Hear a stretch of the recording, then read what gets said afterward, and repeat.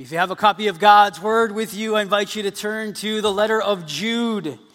We are finishing out this great letter, this short letter. And we'll be looking this morning at Jude verses 17 through 25, right to the end of the chapter, at the end of the letter, really. So Jude, we'll begin with verse 17, like to read the passage, and then we will get into it this morning. Jude, beginning with verse 17. But you must remember, beloved, the predictions of the apostles of our Lord Jesus Christ. They said to you, in the last time there will be scoffers following their own ungodly passions.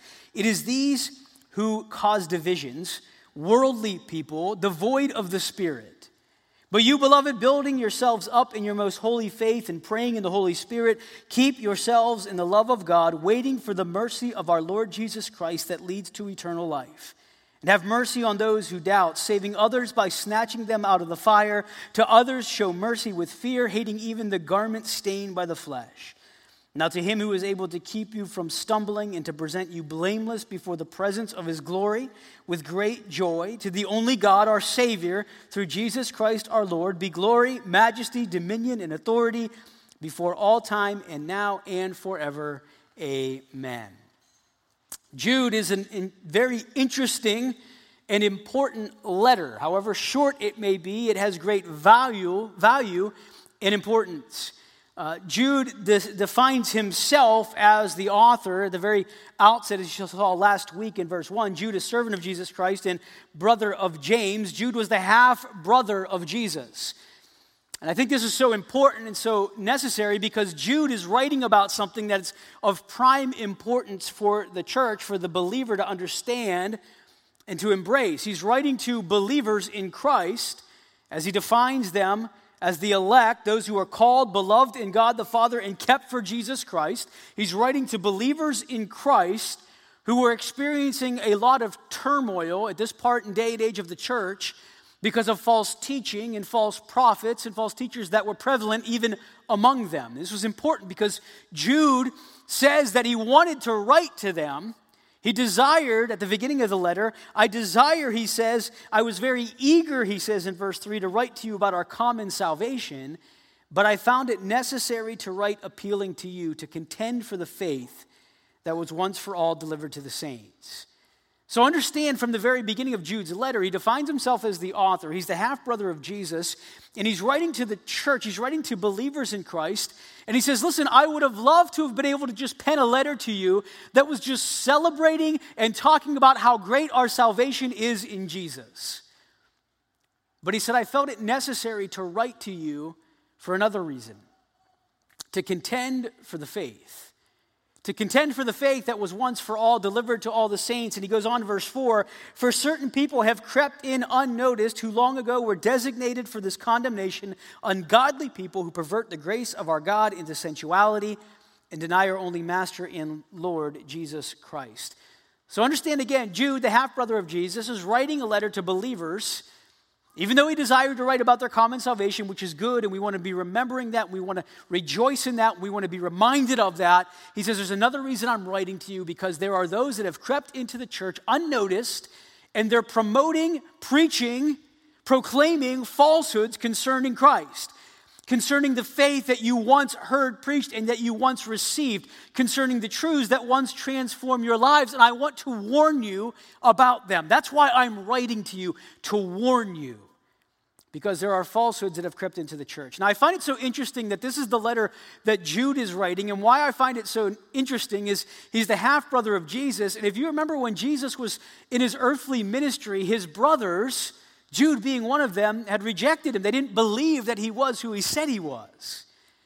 Jesus' own brothers did not believe in him when Jesus was carrying out his earthly ministry. John chapter 7, John's Gospel chapter 7, 1-9, speaks about Christ being rejected by his own brothers. And then in Acts chapter 1, we're told about his brothers that were converted after the resurrection. And so Jude would have been one of those half-brothers that when Jesus was walking and preaching and teaching and doing miracles would have rejected him and didn't initially believe that he was who he said he was, but he was transformed, he was redeemed following the resurrection of Christ. And now he's proclaiming the truths that he once rejected.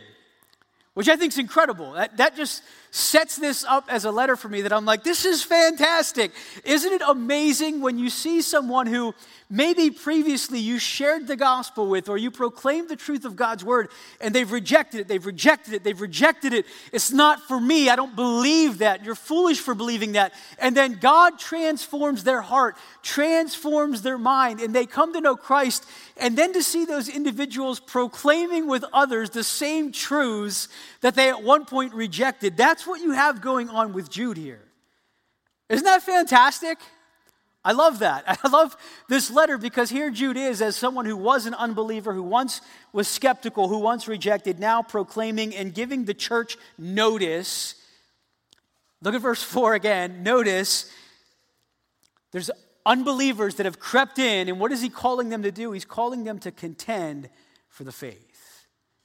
Contend for the faith. You know, we could make a message strictly out of just those two verses where he says to contend for the faith, because there are those that have crept in unnoticed that are basically preaching heretical things, damnable heresies, things that are contrary to the truth.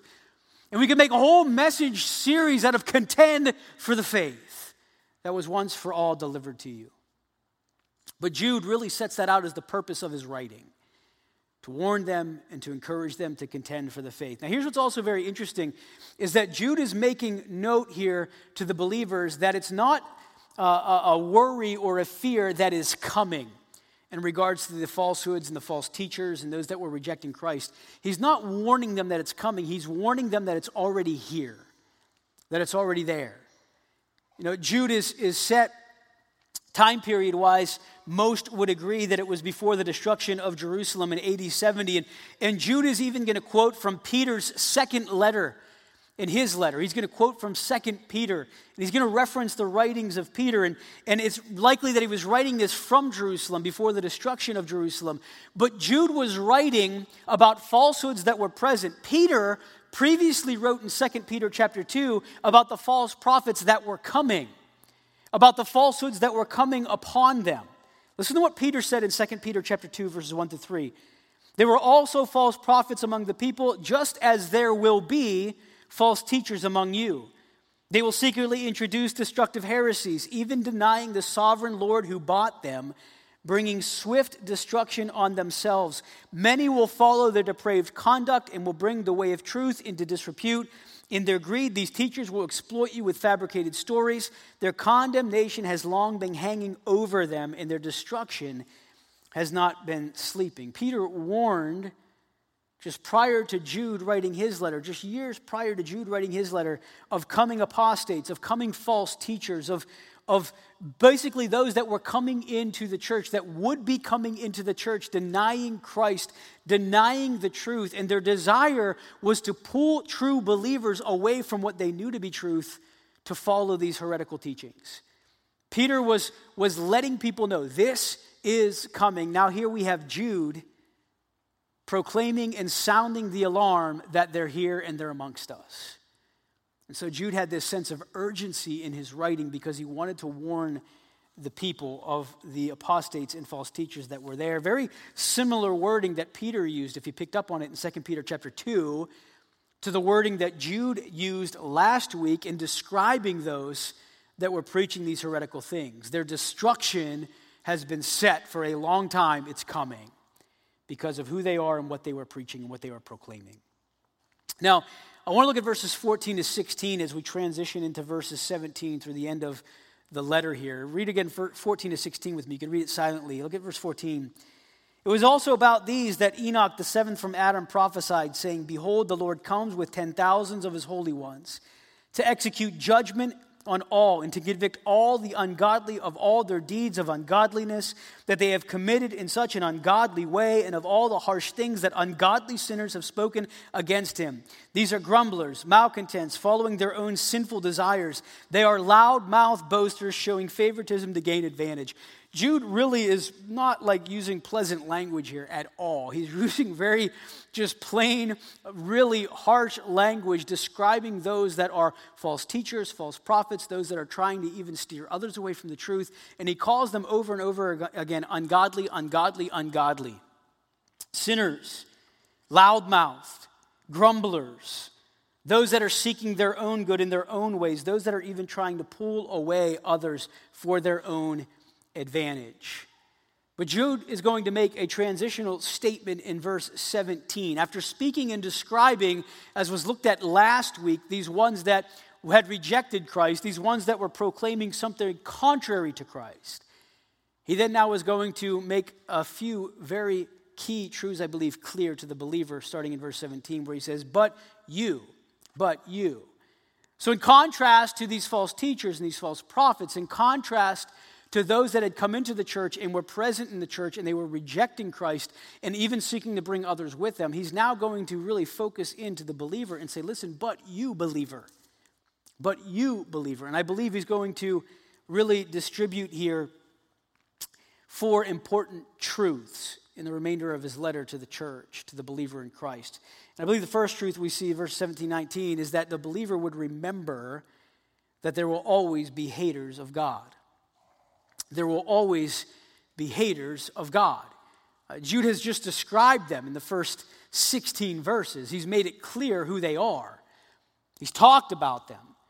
He's proclaimed it to them. They're present and they're among you. And now he shares, verse 17 and 19, look again. Even though we read it, I want to read it again. Listen to what he says. You must remember, beloved, the predictions of the apostles of our Lord Jesus Christ.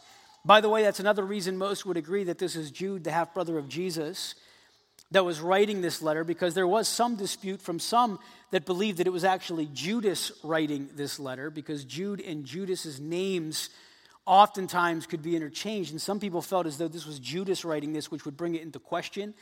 But the fact that Jude is going to make reference to the apostles and not setting himself up as an apostle, the fact that Jude is going to identify himself as the half-brother of Jesus, as the brother, at the very beginning he says here, of James, again sheds light on Jude being the author of this book. But that's a side note. But he says, remember, beloved, the predictions of the apostles of our Lord Jesus Christ. They said to you, in the last time there will be scoffers following their own ungodly passions. It is these who cause divisions, worldly people devoid of the Spirit. It's truth number one for the church, and I think we have to understand this today. There will always be haters of God. This is nothing new. There will always be haters of God. There will always be those that don't know Christ, that don't follow Christ, that will have much to say in opposition to those that do follow Christ. And Jude highlights this, and he doesn't appeal to himself as the authority on that. Jude's not saying just, listen, I want to tell you something. I want to remind you there's going to be haters of God. There's going to be scoffers. There's going to be those that are rejecting Christ. He says, no, listen, remember the words and predictions of the apostles of the Lord Jesus Christ. Remember what they told you. Remember what Peter wrote in his letters. Remember what was proclaimed even by Christ himself, that there will be those that hated Christ and they will hate you. There will always be haters of God. And the reality is, when we look at the world in which we live in, there are 2 distinct groups of people living in this world. There are those that have been redeemed by the blood of Christ, those that know Christ as Savior, that belong to God, are children of God, and there are those that are children of the devil. There are those that are of the world. There are those that are serving Satan and those that are serving Christ. And that was laid out for us in the letter of 1 John, if you remember, where John very clearly proclaimed that there are those that are walking and following after righteousness, and there are those that are walking and following sin in the world and the prince of the power of the air. But Jude is reminding the believer here that, yes, you're believers, right? You know Christ. And there's that group of believers that know Christ, have been redeemed. But then there's the other group, and they are haters of God because they don't know God. They don't follow after God. As I was reading this letter, I was remembering and thinking back to, if you think of any sporting event where you would go on the road to someone's home court in basketball or someone's home field.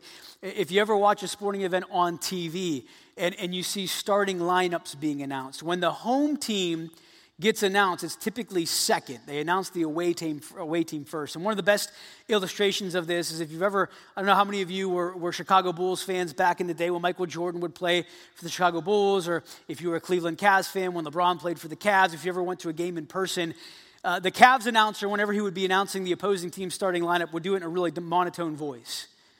So if he was like announcing the Golden State Warriors, he'd be like, and for the Warriors, I guard, you have Steph Curry. And he'd just be real monotone. And then when it would come time for the Cavs starting lineup to be announced, the lights would shut down, like lights would be blazing all over. There'd be fire lighting up in the background.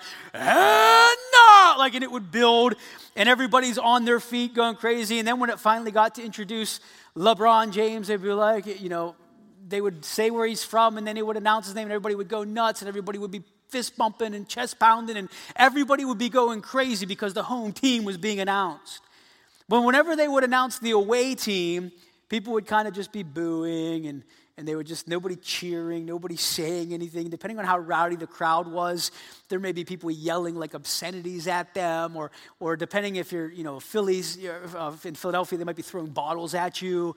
Whatever may be the case, when the opposing team was being introduced or being announced, there was all kinds of heckling and everything going on to them because that's not your team.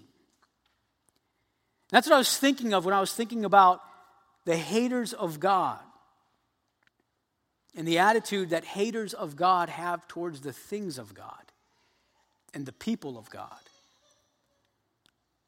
Understand there are those that hate God, that hate Christ. Jesus said, if the world hated me, he didn't say, listen, the world didn't really like me. They didn't really appreciate me. They didn't give me my due. And they might not appreciate you either, beloved. No, he said, if the world hated me, it will hate you. And sometimes we don't like to process that. We don't like to think about that, but that's truth. That there will always be haters of God. This was predicted. It would be intense. And the reality is there should be zero expectation of any other kind of response from haters of God than hatred towards God. Because someone who does not know Christ as Savior is absolutely, positively dead in sin. And they will not respond. They cannot respond apart from the work of God in their lives. There will always be haters of God. And I think this is important for us to understand because Jude's going to lay out at the end of verse 19. He says, it's these who cause divisions. They're worldly people. They are devoid of the Spirit. Devoid of the Spirit. Can I just make a statement I think is so important this morning? And here's why this devoid of the Spirit is important. If you and I say we have a relationship with Christ, then the Spirit of God lives inside of us. And if the Spirit of God lives inside of us, then our lives should be demonstrating what the Spirit produces. You see, Jude is saying that they are haters of God. They're devoid of the Spirit. They're ungodly, doing ungodly things and following ungodly ways. They are devoid of the Spirit. They do not have the Spirit of God in their lives. And so what follows is what would be expected to follow those that are devoid of the Spirit. But I wonder, why is it that too often the life of the believer looks so similar to the life of the unbeliever? Because that really should never be the case. And yet, if we are all honest, there are times that we would say, man, my life does not look much different than theirs, than the one that doesn't know Christ, than the one that God is considered to be ungodly and a hater of God. But I want us to understand, I think it's important in what Jude is reminding them, is that these opponents, the haters of God, will always be present. They've always been present. They always will be present. And we have to have a reasonable expectation of what will be coming from them. We should not have a reasonable expectation as a believer in Christ that what we expect those that don't know Christ to produce in their lives would be anything other than ungodliness. The other day I was trying to unscrew the license plate from my vehicle to swap the front and the back one for various reasons. But I was trying to swap the license plates, and I needed a flathead screwdriver to do that. And I don't know why it is, but whenever I need a particular tool, I can never find the one I want. I can find every other. I had like 30 Phillips head screwdrivers at my disposal. And I couldn't find a flathead screwdriver anywhere. And so I was like, all right, forget it. I'll try the Phillips head, which isn't brilliant, I know. But I'm trying anything to fit it in there. And when it wasn't working, I'm like, why doesn't this stupid thing work? Because it's a Phillips head, not a flathead, right? And there's this expectation almost that I put on this tool that is not designed to be used in that fashion, that it would be able to be used in that fashion. Understand, as a believer in Christ, you and I are different from the world. We should be different from the world.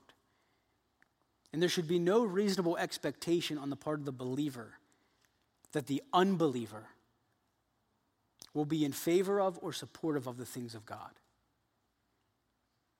That's not what we or they have been designed for. And so I think it's important that we understand these haters of God will always be present. They've always been present. And guess what? It is reasonable to expect that they will show hatred towards God and hatred towards God's people. Maybe you've noticed that. Maybe you've noticed that there is a huge disdain for the things of God, it seems. It seems like there is such a prevalent attitude, even what Scripture says in the current day and age in which we live, worldwide, to call that which is evil good and that which is good evil. But we should not be surprised by this. Second truth I think Jude is communicating here is that our calling as believers remains unchanged. Contend for the faith. Contend for the faith. Look at verse 20 and following. But you, beloved. So right now, again, after speaking about the ungodly, those that don't know God, the haters of God, he then contrasts again. But you, beloved, you, follower of Christ, building yourselves up in your most holy faith and praying in the Holy Spirit, keep yourselves in the love of God, waiting for the mercy of our Lord Jesus Christ that leads to eternal life. In contrast to them, you build yourself up in your most holy faith. Build yourself up. Be in God's word. Pray. Assemble together. Encourage one another. Focus on the love of God. Focus on the eternal things of God and not on the temporary or the things that are right in front of our faces so often. Because so often we can become so distracted. And if you're like me, maybe something comes your way during the day and it can very easily cause our attention and focus to be distracted from the things that God has for us. There's a lot of that today. There's a lot of things that are competing constantly for our minds. There are a lot of things that are competing constantly for our joy. And if we allow it, we can be robbed of that. So he says here, but you, beloved, you, follower of Christ, you that know Christ, build yourselves up in your most holy faith. That's what Jude would say as he began the letter, contend for the faith. He tells the believer, contend for the faith, defend the faith, stand sure in the faith. And then he says here, a little later on, as he's closing out his letter, coming to a conclusion in his letter, he says, listen, build yourselves up in that same faith. Build yourselves up in your most holy faith, praying in the Holy Spirit. Keep yourselves in the love of God, waiting for the mercy of our Lord Jesus Christ that leads to eternal life. Build yourselves up in your faith. I wondered this morning, what does that look like for you? How many of you have heard people say about, I just turn the news off because the news is so bad, I don't even want to listen to the news anymore? Have you said that or heard people say that? Or people who turn on the news or they look online or they're doing anything like, man, the news is just terrible. Everywhere I look, it's so discouraging, it's so discouraging, it's so discouraging. And if you and I as believers in Christ consistently, constantly are dwelling on the things that are outside of our control and losing sight of the one who truly has all things under his control, we can grow discouraged and we can grow weary very quickly in that. But God's desire for you and I as believers is that we would build ourselves up in our most holy faith. How am I going about doing that day in and day out? How are you building yourself up in your most holy faith? I think one obvious way that we do that is what we see right now as believers gathered together. The church gathering together is of absolute necessity and of absolute value. It is 100% valuable and of absolute necessity that we as believers in Christ are gathered together to encourage one another, to pray for one another, to love one another, to bear one another's burdens. God has called us to assemble together, and we will assemble together because we need this. That's one way we build ourselves up in our most holy faith. Studying God's word and reading God's word, applying and memorizing the word of God in our lives and in our hearts is one way that we build ourselves up in our most holy faith. He says praying in communication with our God, communicating with him, pouring our hearts out to him in prayer, acknowledging his sovereign control and power and authority in prayer is how we build ourselves up in our most holy faith, looking not to the temporary but the eternal. Is one way that we build ourselves up in our most holy faith. If all that we know as believers in Jesus Christ is the here and now, we will have every reason to be discouraged more than anyone else. But we know something far better, do we not?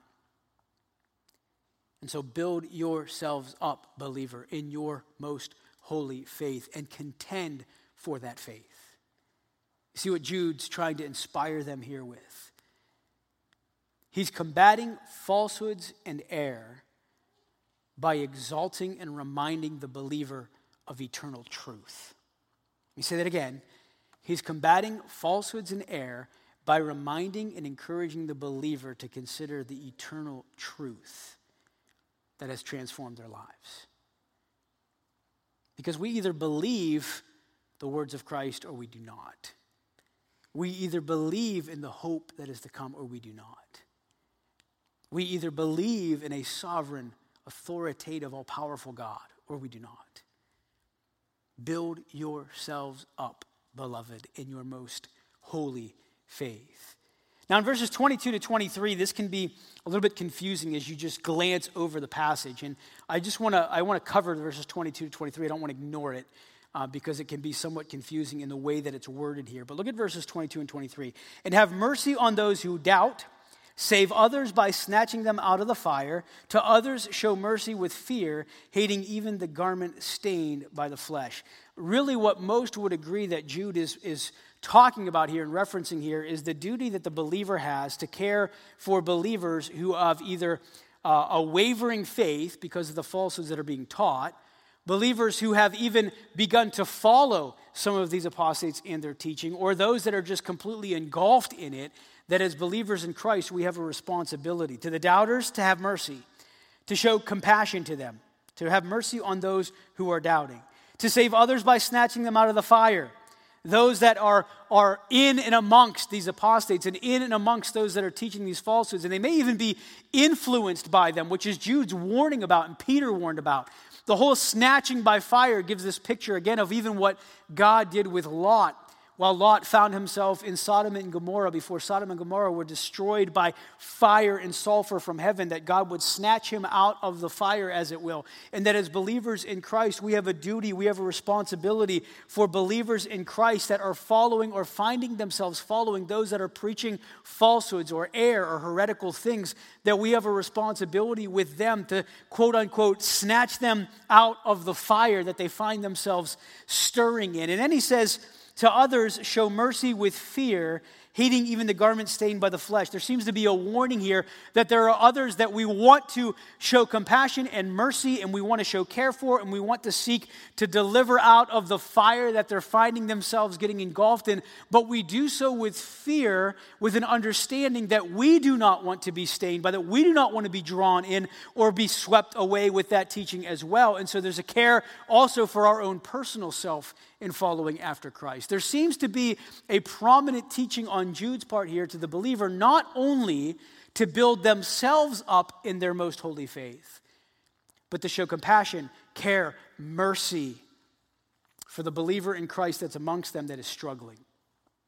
And I think we all know people like that. I believe we all know people who have doubts, that are believers in Christ, and maybe because of things that have happened in their lives or because of people that are influencing them, that they're starting to show some kind of doubts in understanding of some of the things that they've embraced or some of the things that they believed. And we want to show compassion and mercy and care for those individuals. There are those that we know that maybe they're sitting under teaching that we know is contrary to what God and His Word says. Maybe immature believers who are being led astray. We probably all know people like that. And we have a responsibility as those that know the truth and believe the truth and have found ourselves in Christ to be able to go alongside them and to speak to them concerning these things and encourage them and to, as it would say in this passage, snatch them out of the fire. And there are those that we really need to care for and go after as brothers and sisters in Christ that find themselves inundated and influenced. Peter warned of it. Jude tells of it. And in the midst of all of it, he wants the believer to be on his guard and to build himself up and to build others. We have a responsibility as a believer in Christ not only to care for ourselves, but for one another. Because we are the body of Christ. Yesterday, we have a go-kart at home that was this old racing go-kart, and so it can get moving pretty quick. And my daughters don't, depending on when and how fast they're going, don't like to go by themselves. But I had Leah, our youngest, she's 3, that wanted to go on the go-kart. And so she was sitting next to me in the go-kart, and I started it up, and I started going, and I wasn't going very fast. And as I was going, and she's bouncing over, she had a helmet on for safety, and and she's strapped in there, and I had my arm over her like this, and she can hold on my arm because I was concerned for her safety and her well-being.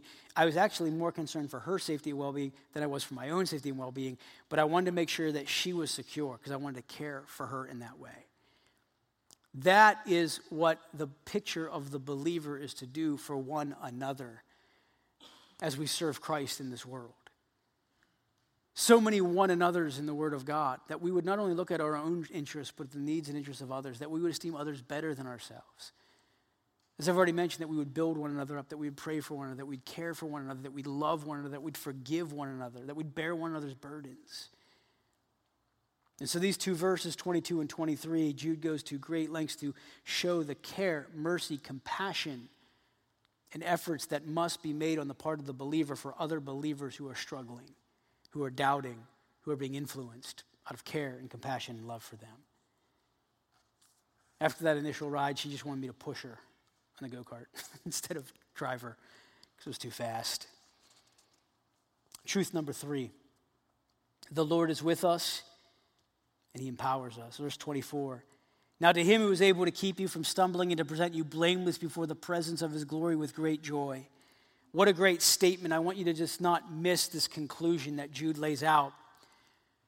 Jude just laid out the fact that there are haters of God, there are scoffers, there are mockers, there are those that hate God and hate you. There are those that have been predicted as doing such. And then after giving all of this and all the turmoil that comes with that and all of the dissension that comes with that and all of the needs that come with that, he reminds them as he closes out the letter, now to him who is able to keep you from stumbling and to present you blameless before the presence of his glory with great joy. The Lord is with us. The Lord empowers us. Listen, you and I on our own can do nothing. But through the power that our God gives us, we can live faithfully for him. We can glorify him. We can honor him. It's because he is the one who keeps us and empowers us. The Lord is with us. The Lord empowers us. And number 4, all glory, remember, is due to him. Verse 25, to the only God our Savior, through Jesus Christ our Lord, be glory, majesty, dominion, and authority, both before all time and now and forever. Amen. All glory is due to Christ. All glory is due to Christ. Too often as believers in Christ, we can forget that all glory is due to Christ. It is not about you and I. It's about him.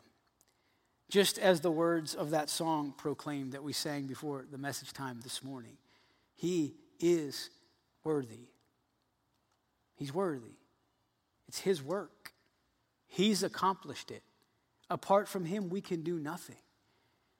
And so as we look at this great, short, brief letter that Jude writes, I want us to remember, Jude would have loved to have written just about our common salvation. But there was an urgent need that needed to be addressed. The faith that was once for all delivered to the saints must be contended for. It's in that faith that as believers in Christ, we must build ourselves up in.